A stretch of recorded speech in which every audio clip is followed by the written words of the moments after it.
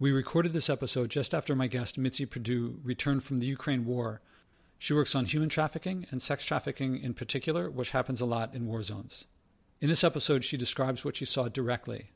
These are adult subjects, and you can imagine what sex trafficking means that she saw and talked about. Listener discretion is advised. Welcome to The Sustainable Life. This is Josh Spodek. I'm here with Mitzi Perdue. Mitzi, how are you doing? Well, I'm just so happy to be on your show. I don't know what to do with myself. Well, you've just made me bubble over with joy. Thank you. And you and I go back a few years.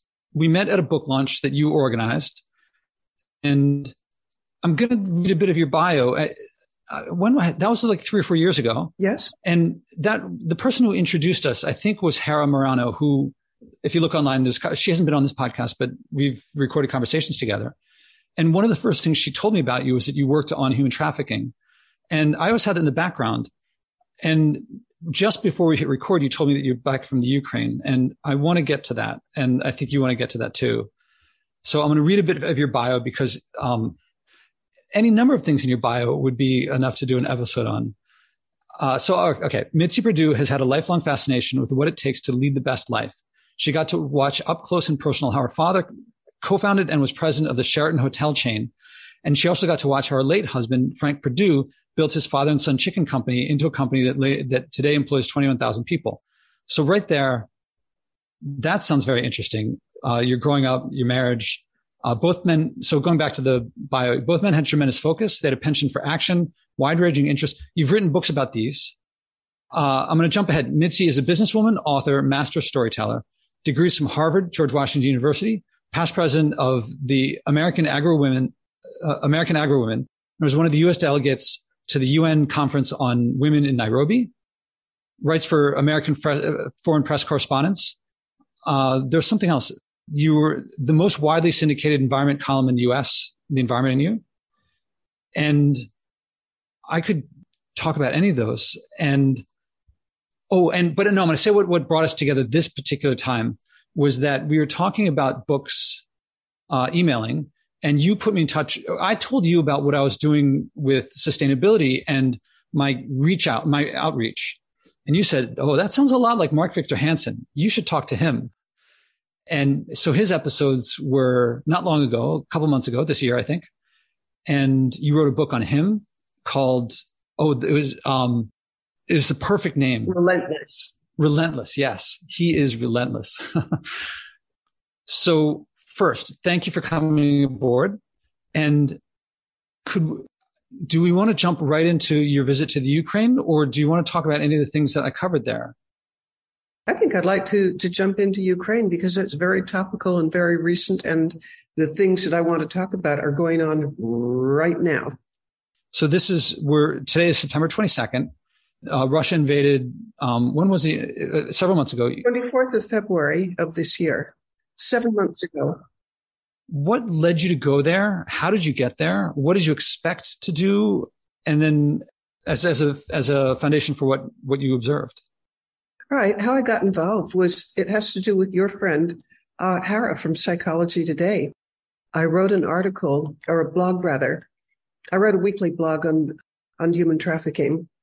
And I had interviewed a man he worked for an NGO that was on the border between Poland and Ukraine. And he got to see women who were trafficked and how they were tricked into getting into a van thinking that they were being rescued, and instead they're driven off and never heard from again. Well, I wrote a little bit about some of the tricks that the traffickers use to get women to go away with them. I wrote about this for Psychology Today. And then from my point of view, it feels like a personal miracle. But because I had Ukraine in the title of my story, and because it was about human trafficking, it came to the attention of a general who's head of police for the Kyiv region. And he has 6,000 people under him. So Kyiv region is a very large region.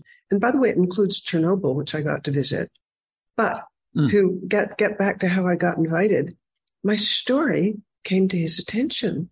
And pretty soon I am on a Zoom to Ukraine from Kyiv with General Nebitov, and he's inviting me to come see for myself. And, would I like to see for myself what I'm writing about? Yeah. Mm-hmm. So something like 10 days later, I'm in Ukraine. And people sometimes want to know how you get there. You can't just fly to Ukraine.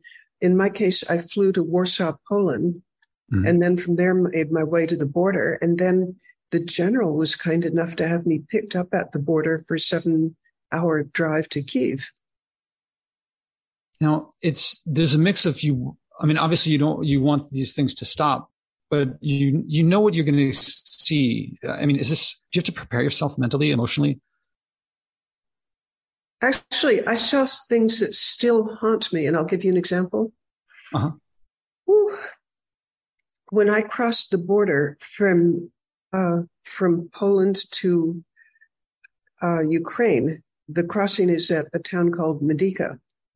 And as I'm crossing the border, it's there from the parking lot where I left the car, a rental car. I was with another person, and we left the rental car in a parking lot. Then there's about maybe a 12-minute walk to the actual crossing. And while I'm walking towards the crossing, I see parked in a field, maybe a quarter of a mile away from me, a Sprinter van. I think it's a Mercedes Sprinter van, silver. And there are two quite pretty blonde Ukrainian girls talking with a couple of guys who are ushering them into the Sprinter van. And the guy I'm walking with, his background is he's in intelligence. And he tells me, you're watching a trafficking incident happen exactly right now. Those two girls, they're going to get in that van. They're going to be driven away. And tonight they're probably going to be raped 30 times just to condition them to think that they're useless and broken. And, until they die or they're rescued, but more likely they're going to die, they're going to be raped every night a dozen times. And they're probably, the destination of some of the biggest traffickers is for Turkey, but it could also be various Arab countries in the Middle East. And the reason this will haunt me till I die is I felt so helpless. I knew what these girls were heading towards. And, at that distance, there was nothing I could do. But on top of that, the guy from intelligence, who's also interested or actually specializes in anti-trafficking, and because he has a very vast background in this, he knows 100 different signs that, something's wrong, things that initially were invisible to me until he pointed them out. He said, don't stare at what's going on. Keep your eyes ahead. He said, this area, it's $150 billion a year enterprise trafficking is, and the traffickers are violent people, and your life is at risk if you interfere. And just the helplessness of knowing what's going to happen to these girls and knowing that I can't do anything about it. And as I said, it haunts me forevermore that I saw this thing and I couldn't stop it. And by the way, would you like to know some more about how somebody who's in intelligence recognizes what's going on that's invisible to us? Yeah. There's a lot of questions that come to mind. Also, maybe the scope and scale of the business and what got you into it in the beginning that led to this. What got me interested in caring about trafficking? It's actually about, losing track of time, but about 4 years ago, I heard a lecture on human trafficking. And before hearing this lecture, human trafficking didn't mean anything to me. It was just sort of words that would glide over my head. Mm-hmm. But this lecture that I heard, a life-changing lecture, it was a guy, his name's Paul Hutchinson, and his specialty is rescuing children. And in this lecture, I heard him say that the girls he rescued, typically they'd be 12 years old. They would have a life expectancy of about 7 years before they're dead, and they're going to die from suicide, drug overdose, murder for their organs. And he said that, or he let me know that, by some estimates, there are 40 million people who are being trafficked. And the life of one of those little girls, he showed videos of a sting operation where he was able to, he is posing as this billionaire who wants a whole lot of little kids to play with. And the sting operation was he got the bad guys to come to an island with these girls, and then the police just would swoop down on the traffickers, and the girls are liberated. But he had video from hidden cameras showing these poor, terrified little girls before they're rescued, knowing that it's going to be another night of just rape, rape, rape.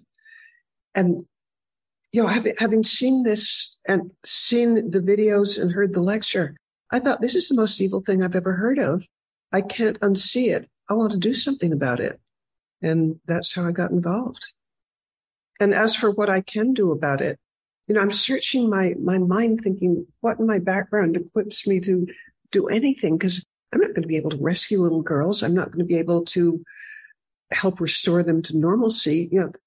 But what I can do is I can do fundraising, which I've done a good bit of in my life, and I can write about it because I am a writer by trade. And that's what I've been doing ever since.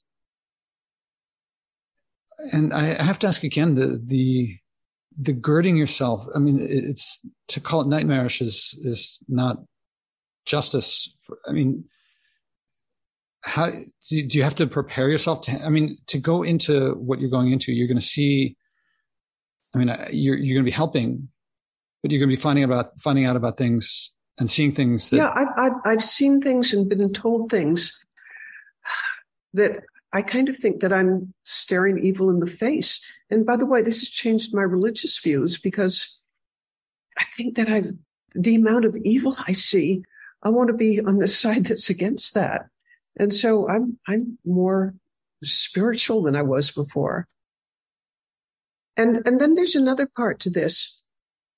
I have a close friend. She's now in her 90s, but somewhere around 50 years ago, she was raped. It colored her whole life, just the trauma of it, the somewhat inability to trust. And so when I heard about little girls being raped 12 times a night, 365 days a year, I'm thinking, if rape is so horrible that it influenced a girlfriend of mine to be a little bit off balance the rest of her life because of it, must it be like for a little girl to have that happen every night? So again, it was something that I couldn't unsee. And then your question about what does it take to stare evil in the face, to hear stories of people in cages who are only let out. Mm-hmm. I'm thinking of one woman that I talked with. She was kept in a literal cage, where she couldn't even really sit up. And she told me that she was really happy to be in the cage because when she was in the cage, she wasn't being raped and tortured. It really is staring evil in the face. So how do I cope with that much evil? I'll share with you what I do, because I'm aware that if I focused too much on the horrors that are out there, I'd go nuts and I wouldn't be any good to anybody. So I'm very deliberate about respite, spending time with friends. I watch more YouTube than I ever have in my life, just because, or actually I think I'm trying to say Netflix, just because I need to get away from it. It can't be a steady diet of it. And when I reach a point of saying, I'm going nuts, I'm going crazy, I pull back because I know that there's only so much that I personally can take. Do I hear right that it's giving you meaning and purpose beyond what you've had before, and that sustains you? It's not happy, but your life is more meaningful and purposeful? Well, my purpose in life, pretty much my whole life, is I would like to increase happiness and decrease misery. And for a good bit of my life, I was sort of focused on increasing happiness for people, but decreasing misery, this awful I want to quote Mother Teresa, who said, "The good that we can do, we must do. And it's immoral to be discouraged by the magnitude of the problem. If you can do anything, you should." And that makes sense to me. It reminds me of something I heard recently. I'm surprised I only heard it recently. Do what you can where you are with what you've got. I was like, that says it pretty well. I love that. Another way of phrasing that, I grew up with the idea of bloom where you're planted. Mm-hmm. Where you are, do what you can. And I'm feeling really grateful at age 81 that where I'm planted seems to be rather broad these days, because to get invited to go to Ukraine. And by the way, at some point, I want to lift us up from the darkness and horror to the fact that there's some amazingly concrete things that we can do that could help stem this. I just remember the phrase I think that I said came from, I think, Teddy Roosevelt. And I came across it watching a video of Doris Kearns Goodwin after having read Team of Rivals about Abraham Lincoln and slavery, making slavery legal in the United States. Also, it might have seemed insurmountable. And as I said, Abraham Lincoln, I think I caught you smiling there. I'm smiling because I read the book. And does that give you inspiration slavery in the United States? Oh, let me go back. Abolition for me has been very inspirational. That slavery had been around, it still remains. Obviously, we're talking about it, but it had been around since before recorded history. And in the late 1800s, late 1700s, early 1800s, a few people, not that many, in the U.S. Okay, I should start. Slaves rebelled, slaves pushed back, and I believe that's where it began. Then abolitionists took that up and ended legal slavery. I don't think anyone could have imagined that. Well, I have a particular hero, Wilberforce. Yeah. I think that it was 21 years where he just didn't get anywhere. And then things broke loose and decades before we ended slavery in the United States, it was ended in England. So, people can do great things, but do you know what? I'm not aiming that big because the problem is so huge. I think the highest I can aim for is to do what I can and join forces with others. And, my hope, the UN is hoping that in 10 years, human trafficking will be gone. And joining forces with a whole lot of people who have this aspiration. Yeah, that's what I want to do. But, the amount that I can contribute is not that big. But as Mother Teresa says, it's immoral to be discouraged by the magnitude of a problem. The good that we can do, we must do. So that's how I cope with the fact that I can't change it, but I might be able to help a little here and there. So take us back to the Ukraine, as you were alluding to. The general has invited you there. And how did things go? What did you expect to have happen? What did you plan? What did happen? Well, I'm a writer, so I almost feel that whatever happens, I can get a story. But my glory, the stories were bigger than I ever expected.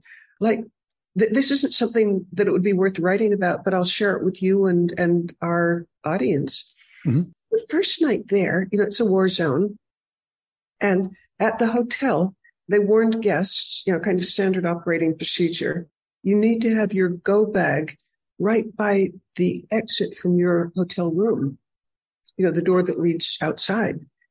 And your go bag needs to have your passport, any other documents you have, like, I don't know, your driver's license. It needs to have money, and it needs to have any medications you might need.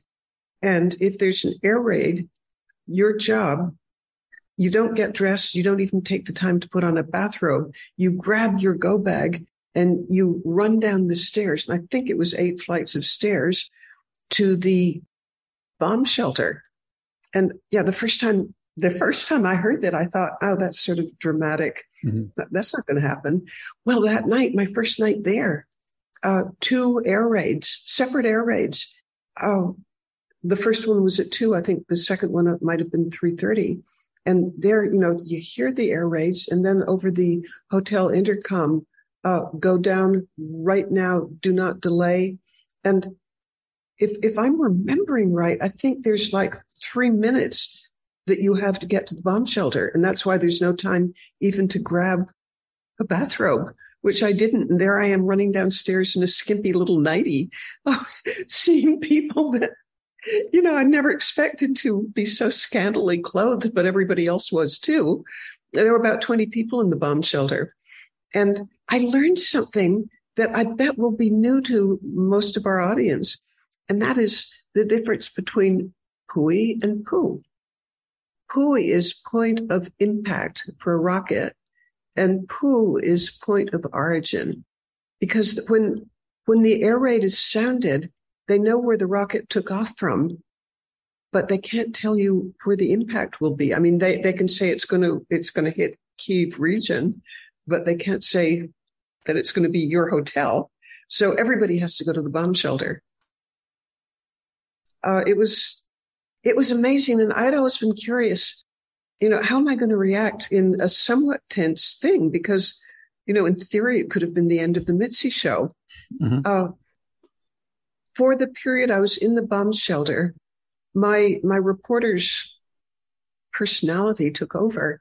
I think I can honestly say that there wasn't a millisecond of fear because I was so busy observing, talking with people, just, being a reporter, which surprised me. I didn't know that I would act, that the reporter instinct would take over, but it did. And I take it this was your first war reporting. You weren't a correspondent earlier. Yes.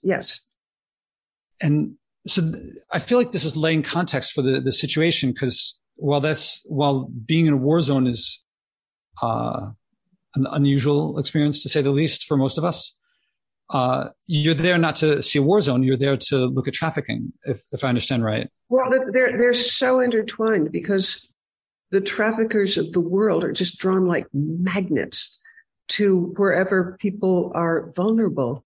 And if you're hypothetically, imagine for a moment you're a woman. This is 2022. You can be gender fluid for the moment. Mm-hmm. You're a woman. And it normally takes by car 7 hours from Kyiv to the border. But because of breakdowns in transportation, one thing or another, it's actually taking you 5 days. Your home is now rubble because it was bombed. Your husband is off fighting in the war and you have no way to communicate with him. You got a 9-year-old daughter and you're scared for her. You're scared for yourself because, everything you have, you're carrying in a little bag and it could be robbed or you could be raped, and you're sleep deprived and you're hungry and you finally make it to the border. You are exactly the person that the trafficker wants. They want somebody who's just so worn down and vulnerable and traumatized that they're not thinking straight. And when that trafficker comes up to her after she's crossed the border and says very sympathetically, "Oh, you've had such a hard time. I have a place for you to spend the night, a nice warm hot meal, and we're going to help you find a job." And she doesn't know any better. She follows the nice guy into the van and is never heard from again. And by the way, some of them, do get rescued, and you hear what did happen to them. One person that I talked with said that said that it would be very typical to completely destroy her spirit just that first night, to gang rape her 30 times. So there's just almost nothing left of her. And they're threatening that if she doesn't comply completely, that her daughter's going to be gone. And for escaping, they've taken all her papers. She's a total victim. But there are ways of preventing this. Yes, please. How do you? Okay, I'm going to invite you to be you again, and not this poor woman who's getting into that silver Sprinter van. General Nebitov says that in the huge majority of the tens of thousands of women who end up trafficked, if they had just had like a timeout, they make it to the border. And I have friends who describe the women who at this point, who they're very carefully picked out by the traffickers. There will be the traffickers work in teams, and there will be a spotter. And the spotter is on the Ukrainian side. And that spotter knows how to interpret body language, and he'll look at their shoes. Is this a woman who's been walking for 5 days? Are her clothes just rumpled and she's been sleeping in them for 5 days? And she has the 1,000-yard stare, which means you're just sort of vacant. You're out of it. You're out of your wits. You're traumatized.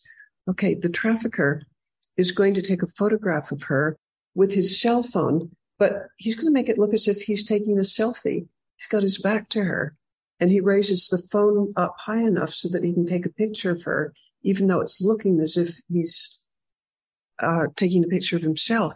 He'll quickly transmit that to the trafficker on the other side, and he'll say, look for this girl. She's a perfect prospect. She's got the 1,000-yard stare. She's out. She doesn't have her wits about her. So go for the girl in that yellow blouse. And so the girl crosses, and then there's this guy who's kind of expecting her, and he'll play on several things. Among them, he'll say, the van is leaving in 10 minutes and there isn't another until tomorrow. And she just gets in. Okay, so how do you stop that? Yeah. General Nepitov wants to create shelter houses. And for something like, say, $50,000 to $80,000, you can rehab an existing building and put cots in it, maybe 80 of them, and have the girls who are vulnerable have a timeout at the border before they cross. And before they cross, there will be a hot meal, and there will be friendly people who will be warning them what's on the other side. And there will be counselors. There will be, but most of all, they're going to get a warning of what they're up against. Because in most cases, the girls, are much too, I should say women, but I've seen girls, they're just so traumatized, they're not thinking right. But if you could have like a 24-hour timeout to gather your wits about you and be warned, you're not going to fall into the hands of the traffickers. So what I'm doing these days is I'm raising money for two causes. One is to build shelters where there would be a timeout so that the girls don't just walk across sheep led to slaughter. Mm-hmm. No, they're going to walk across rested, fed, and warned. I want to hear more about that. I'm also the traffickers themselves. I don't know if you've met or know them or their profiles, and then where the money's coming from in the first place, the buyers. Is this something you've also researched or learned about? I know a little bit about it. I don't want to pose as an expert. My expertise, here's how deep it isn't. Mm-hmm. I think I've written way over 100 articles, and they come from interviewing the experts on this. And for where the buyers come from, I have interviewed like psychologists. I've interviewed heads of trafficking organizations, and I still feel that I don't have a grasp of what it's about. But I'll tell you the best of my understanding, mm-hmm. that we think it's about sex, and sex gets into it. But one of the bigger factors is, the things that make a pedophile, for instance, why they want young girls. What I'm about to say comes from, like, one of my sources is the retired head of the Department of Psychiatry at Langone Medical Center. Mm-hmm. He told me, because he treats both the victims and he also sometimes ends up treating the perpetrators. And he said for the perpetrators, he said flatly, it's not about sex, it's about power. Mm-hmm. They get off on power. And, the more helpless the little girl is, the better they like it. And, that's so, as I said, I have trouble grasping this, because to me, it seems it's got to be about sex. I mean, sex trafficking has to be about sex, but I have to entertain the likelihood that he knows one heck of a lot more about it than me. And then I'm thinking of a woman who was trafficked from age, from preteen to 17. And she told me that the perpetrators particularly liked her before her boobs developed. And then later on, when she was 17 years old, she was a senior in high school now. And she said she completely disassociated her life from being trafficked at night, being a student during the day, and she just pretended to be a normal student. But her life was so hellish to her that she really wanted to die. But she also told me that she was scared of pain, so she didn't want to shoot herself. She didn't want to slit her wrists. She wanted to starve herself to death. She went from 126 pounds to 87 pounds. She was skeletal. She had no boobs. And so I asked her, how could it was her grandfather who was selling her. How could he find buyers for somebody with a skeleton and no boobs? And she said that she felt that it was even more of a turn on when she was just so pathetic and helpless. It's hard not to pause. I hope you don't mind if I keep asking questions. No, I will answer to the very best of my ability. And I don't want to pretend that I know more than I do, but I will share with you what people have told me. And, I've had some extraordinarily intimate conversations with women who've been trafficked and what it felt like. And one of the things that, well, again, I'll do my best to recreate what I was told. One of the women told me that her trafficker did so much to undermine any sense of self that she had, that she felt that she deserved this. I mean, it wasn't, I'm not going to describe it as Stockholm syndrome. I think it was worse. I think her trafficker convinced her that she was not as valuable as a dog, and that this was what life was about for her. She said that she had no ability to try to escape. And by the way, people who write on the subject of trafficking, it's called conditioning.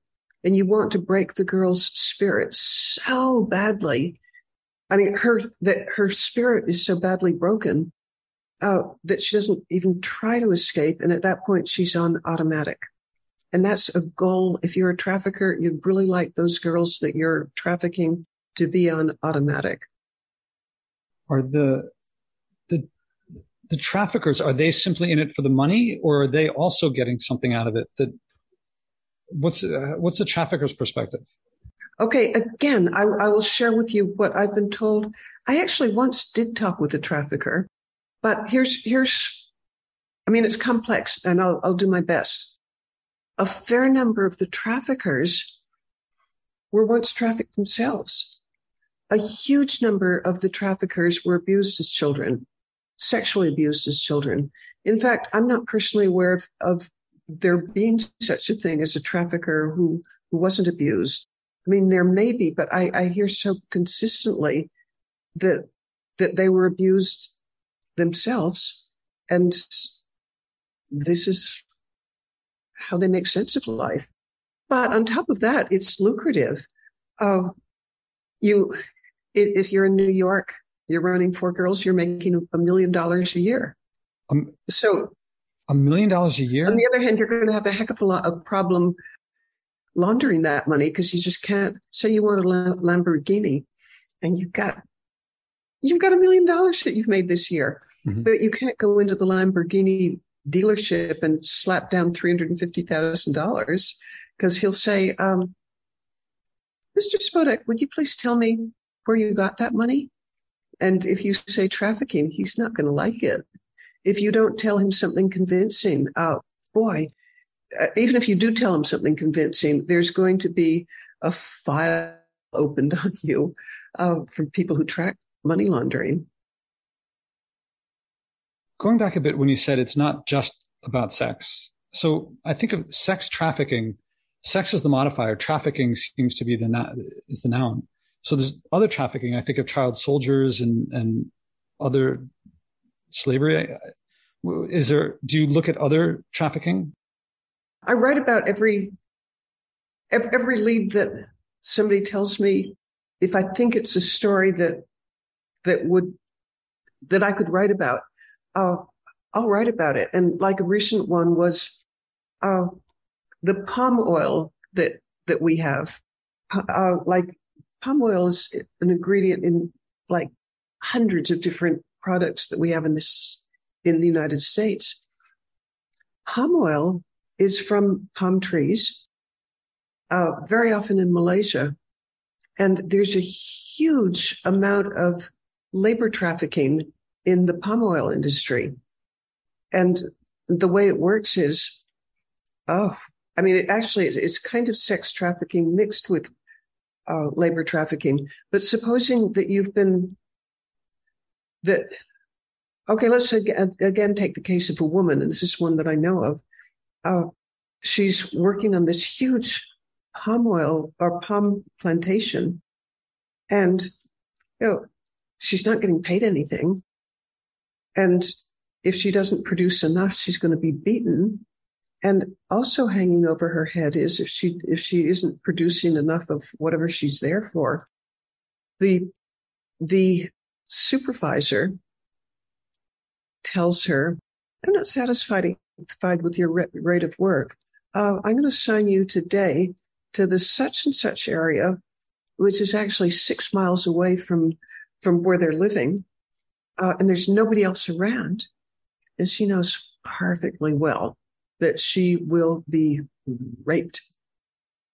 So her incentive to toe the line and deliver whatever she's supposed to in harvest or doing whatever you do to get palm oil. She does not want to be raped again. She just becomes very compliant. She doesn't step out of line.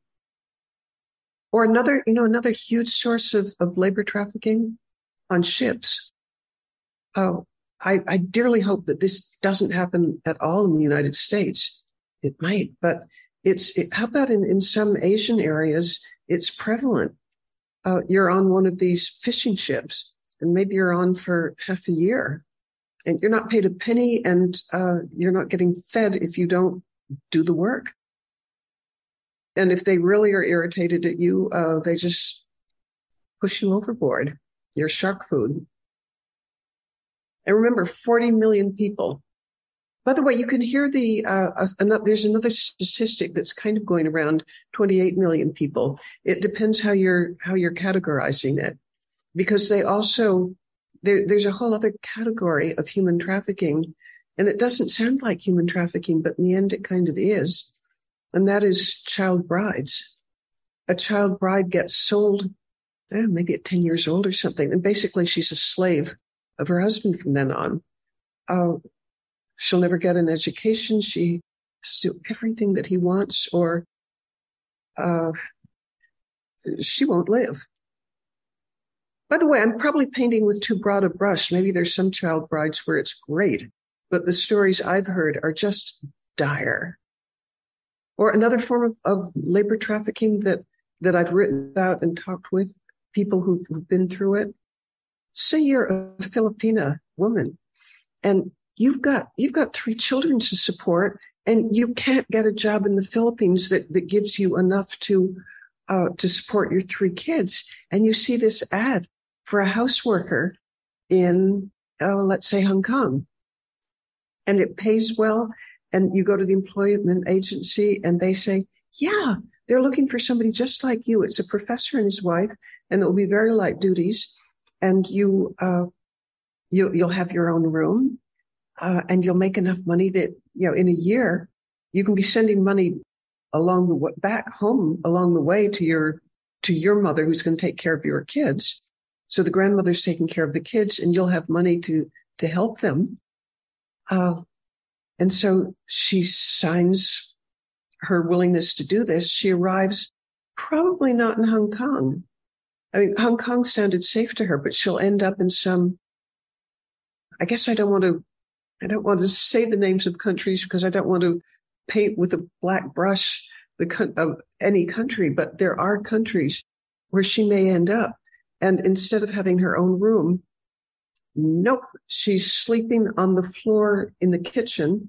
It's 18-hour days. It's no pay whatsoever. They've taken her passport. They'll just beat her brutally if she doesn't just work for them all day long. She never gets out. And she took this job because she wanted money to pay for her kids. No such luck. If she ever escapes, and the case that I know about, the woman did escape, she gets back to the Philippines, and her family now is helplessly in debt because they never did get any money from her. Another one that just happens all the time.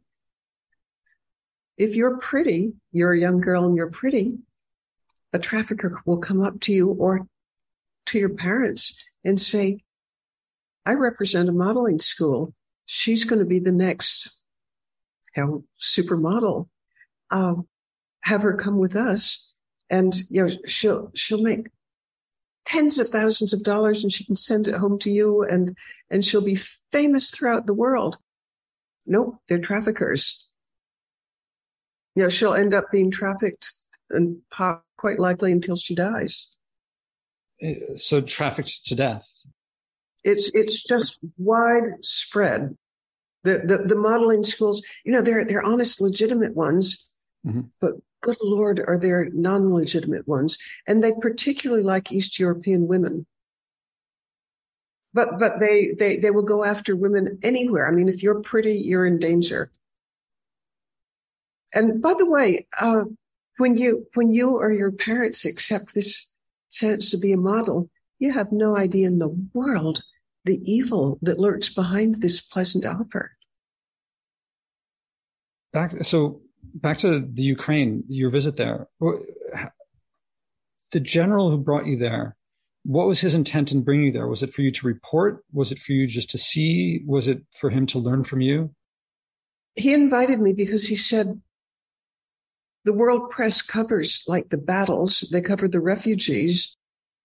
They might even cover the rationing, but nobody's covering. He told me that nobody has yet covered what the police suffered from the invaders, because totalitarians do this all the time when they're invading a country.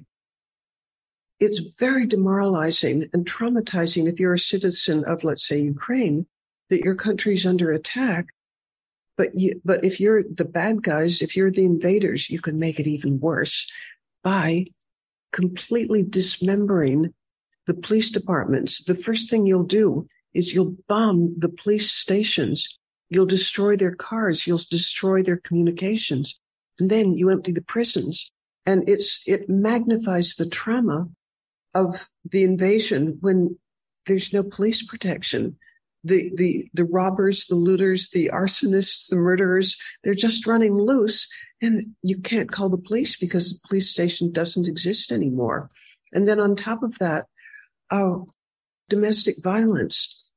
Police, a big part of the mission of police is to help keep a lid on domestic violence. And domestic violence is just skyrocketing in Ukraine right now because up to a third of the population has PTSD, and an outlet for post-traumatic stress disorder is violence on your intimate partner.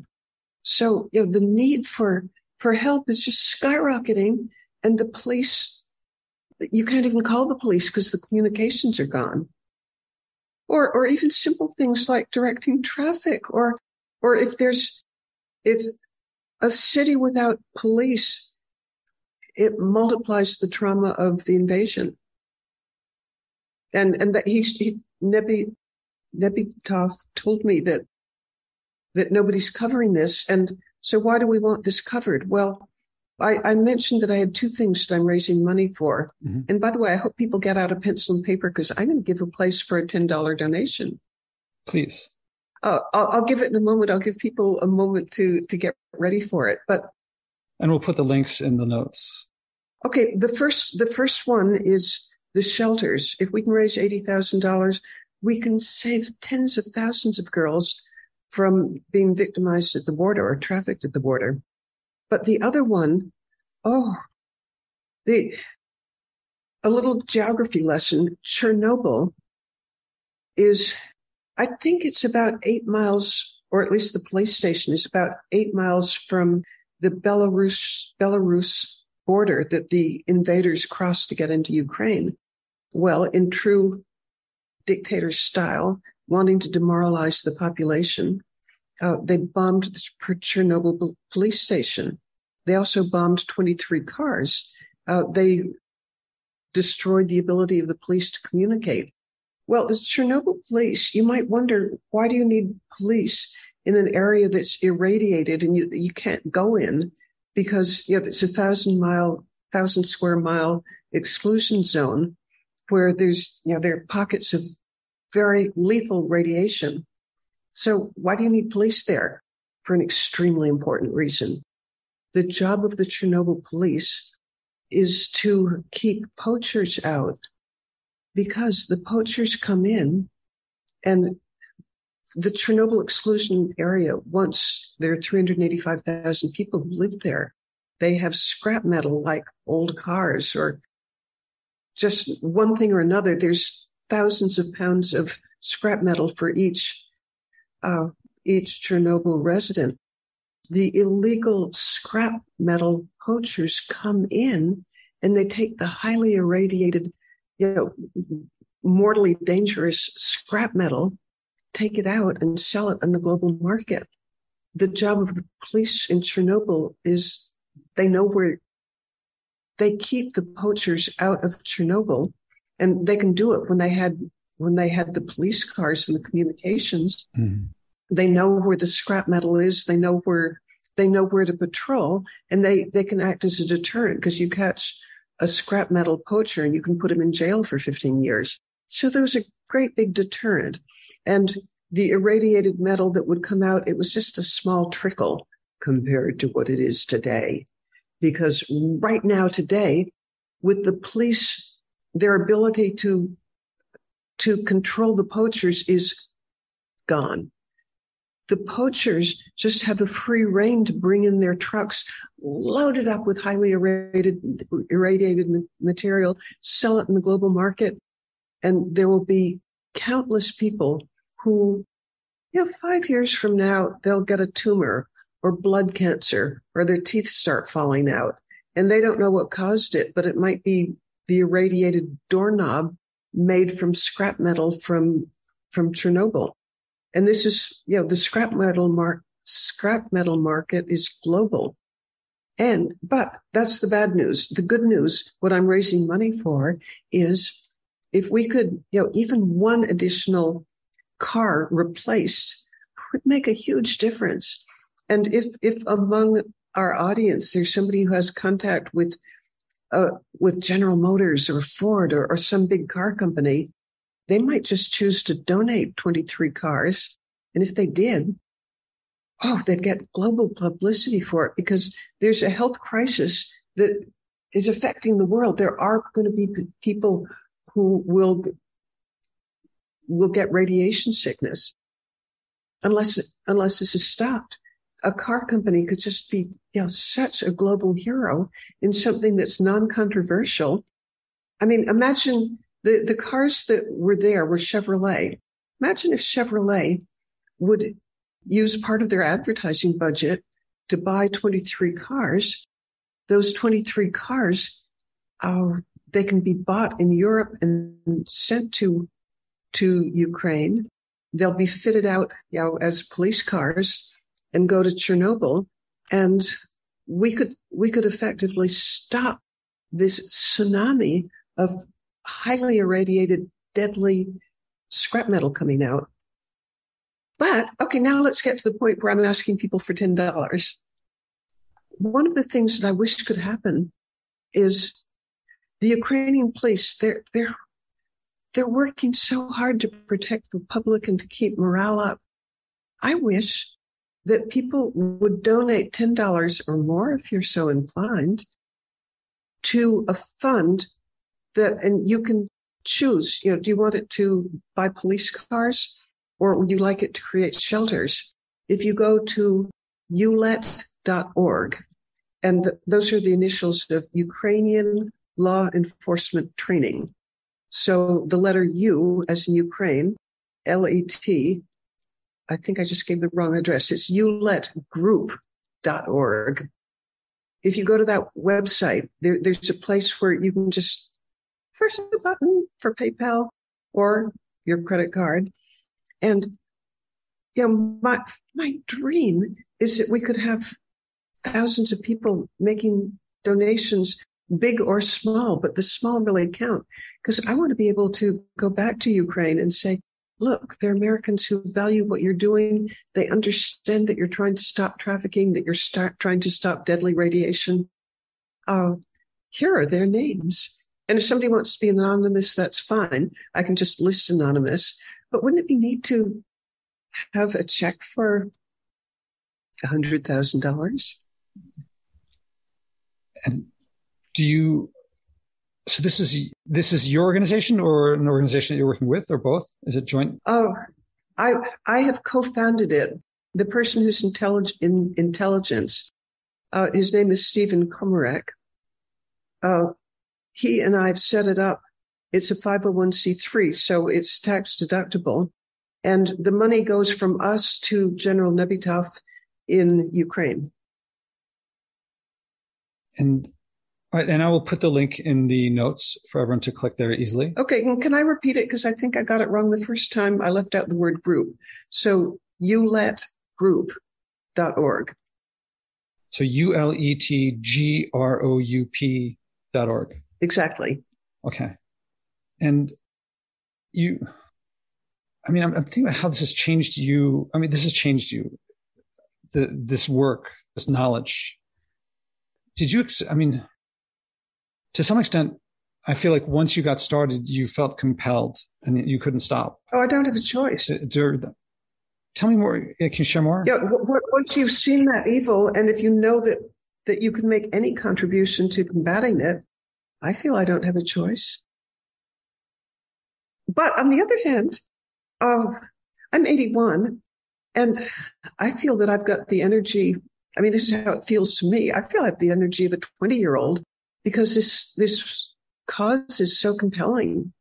And, I love being 81 and still having energy. And I don't think I'd have that energy if I didn't have this cause. That's very intriguing to me because for me, environment, sustainability, leadership is it gives me energy. And I think it's from the outside easy to look at these things and say, oh, I just got to put the kids through college or something like that. But you're experiencing something I'm experiencing is it gives you energy. It's of course we'd rather live in a world where these things didn't happen. But if they happen, we'd much rather do something. I think I'd give my life for it not to be happening. But since that's not on offer, it's not on offer that we've got a perfect world, then we do what we can. Do you feel like you're missing out on anything that you're not doing? I mean, if you're doing this, you're not doing other things. And a lot of people feel like, but so much I give up. Do you have that feeling? Well, but I confess that I feel intense need for respite now and then. So playing with grandchildren or watching Netflix. But other than that, I don't have a life and I'm no fun. Because of all of this or because you're boring? And boring, yeah. I don't think you're very, very boring. And how do you before you went to the Ukraine, I would imagine you were looking more globally. Are you now much more focused there, or are you still keeping a global focus? Is it because there's a war zone, there's a war there? Has it just amped it up so much more? Or is it? Well, okay, I will answer that as honestly as I can. My focus right now is like 98% Ukraine. But the reason for it is I absolutely fell in love with the people there. I watched, I bet I could have met 50 people in law enforcement. And I just loved every one of them. I saw how hard they're working under so much stress. I fell in love with all of them. I take it you're going back at some point? Well, I don't want to go back until I've got something to show for it. Mm-hmm. I mean, they've had this fabulous hospitality, and I've had 4 articles so far published, and I think there's another one that's pretty close.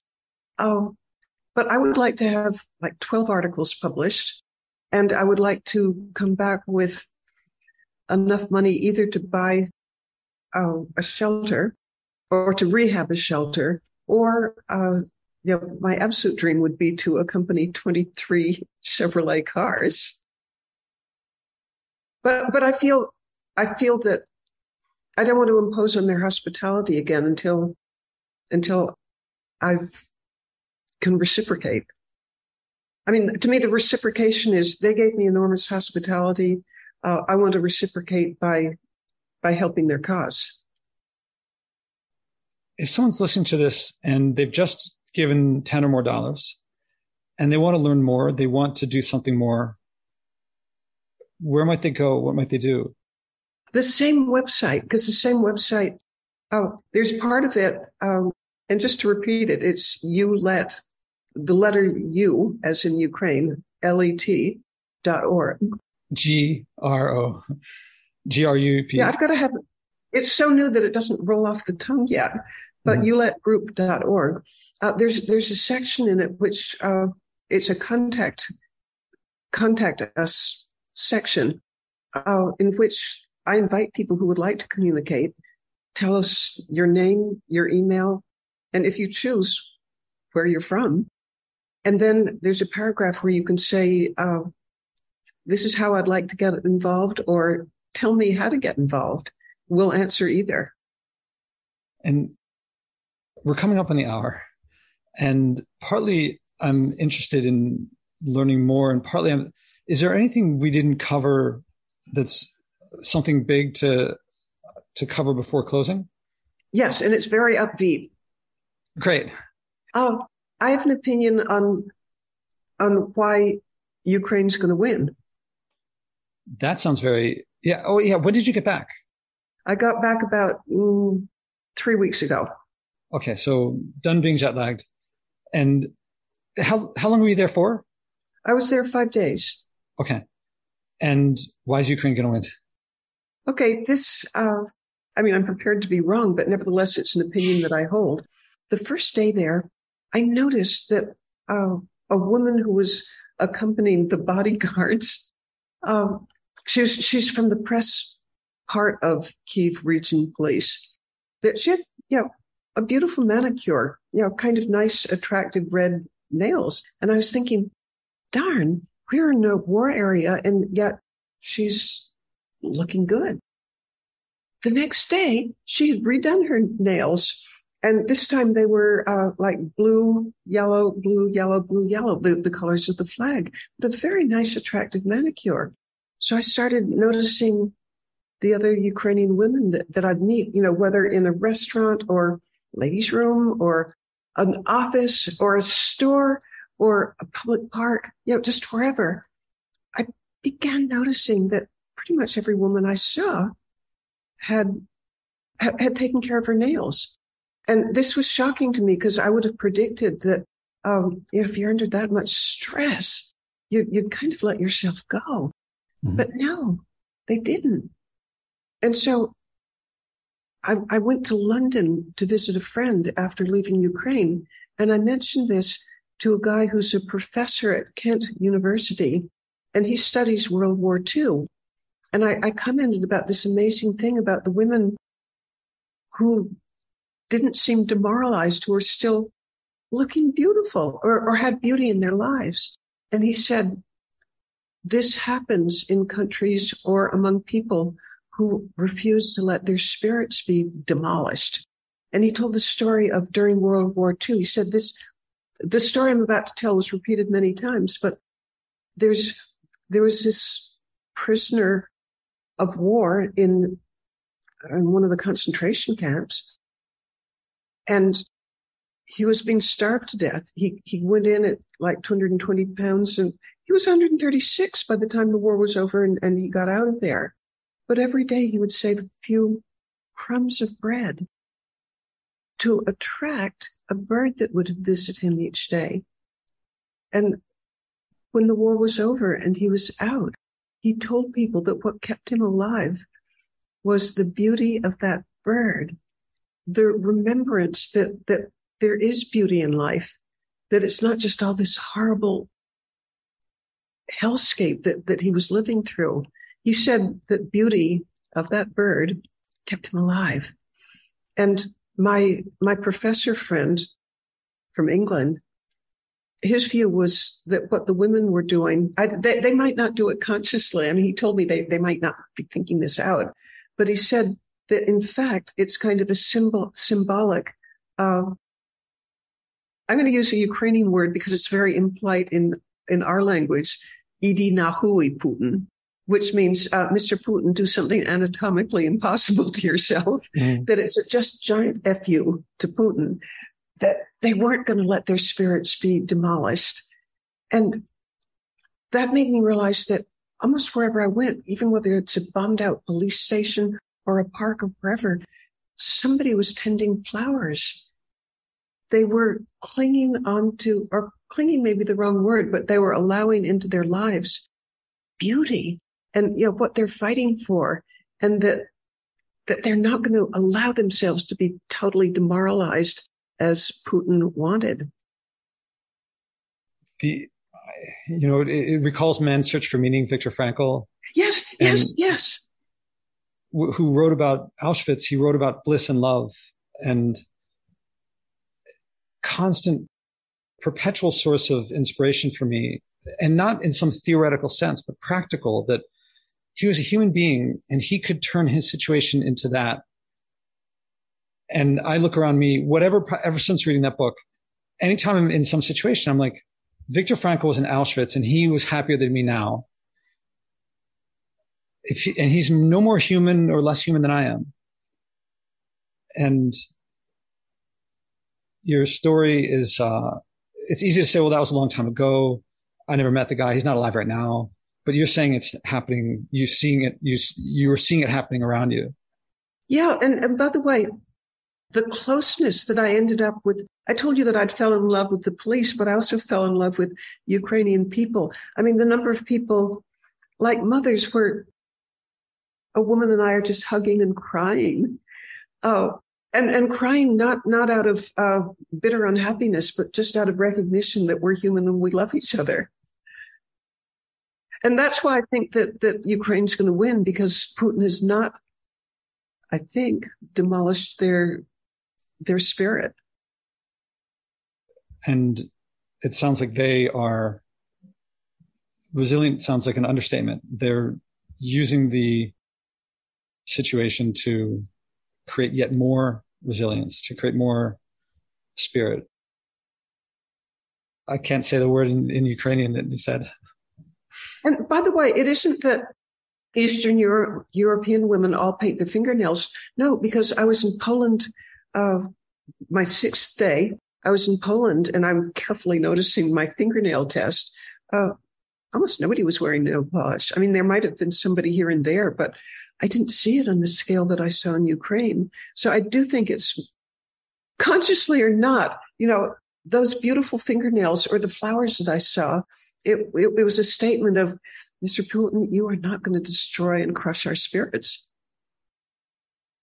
I could ask more, but I think this is a great place to end, because you have a big smile on your face. I got a big smile on my face, despite what you were talking about. Mitzi Perdue, thank you very much. It's been a joy to talk with you. Thank you. How many people are bringing a message of joy from what everyone calls saving the environment, but I call the future? Step by step, this podcast is creating a culture of joy, community, and connection around sharing and acting on our environmental values.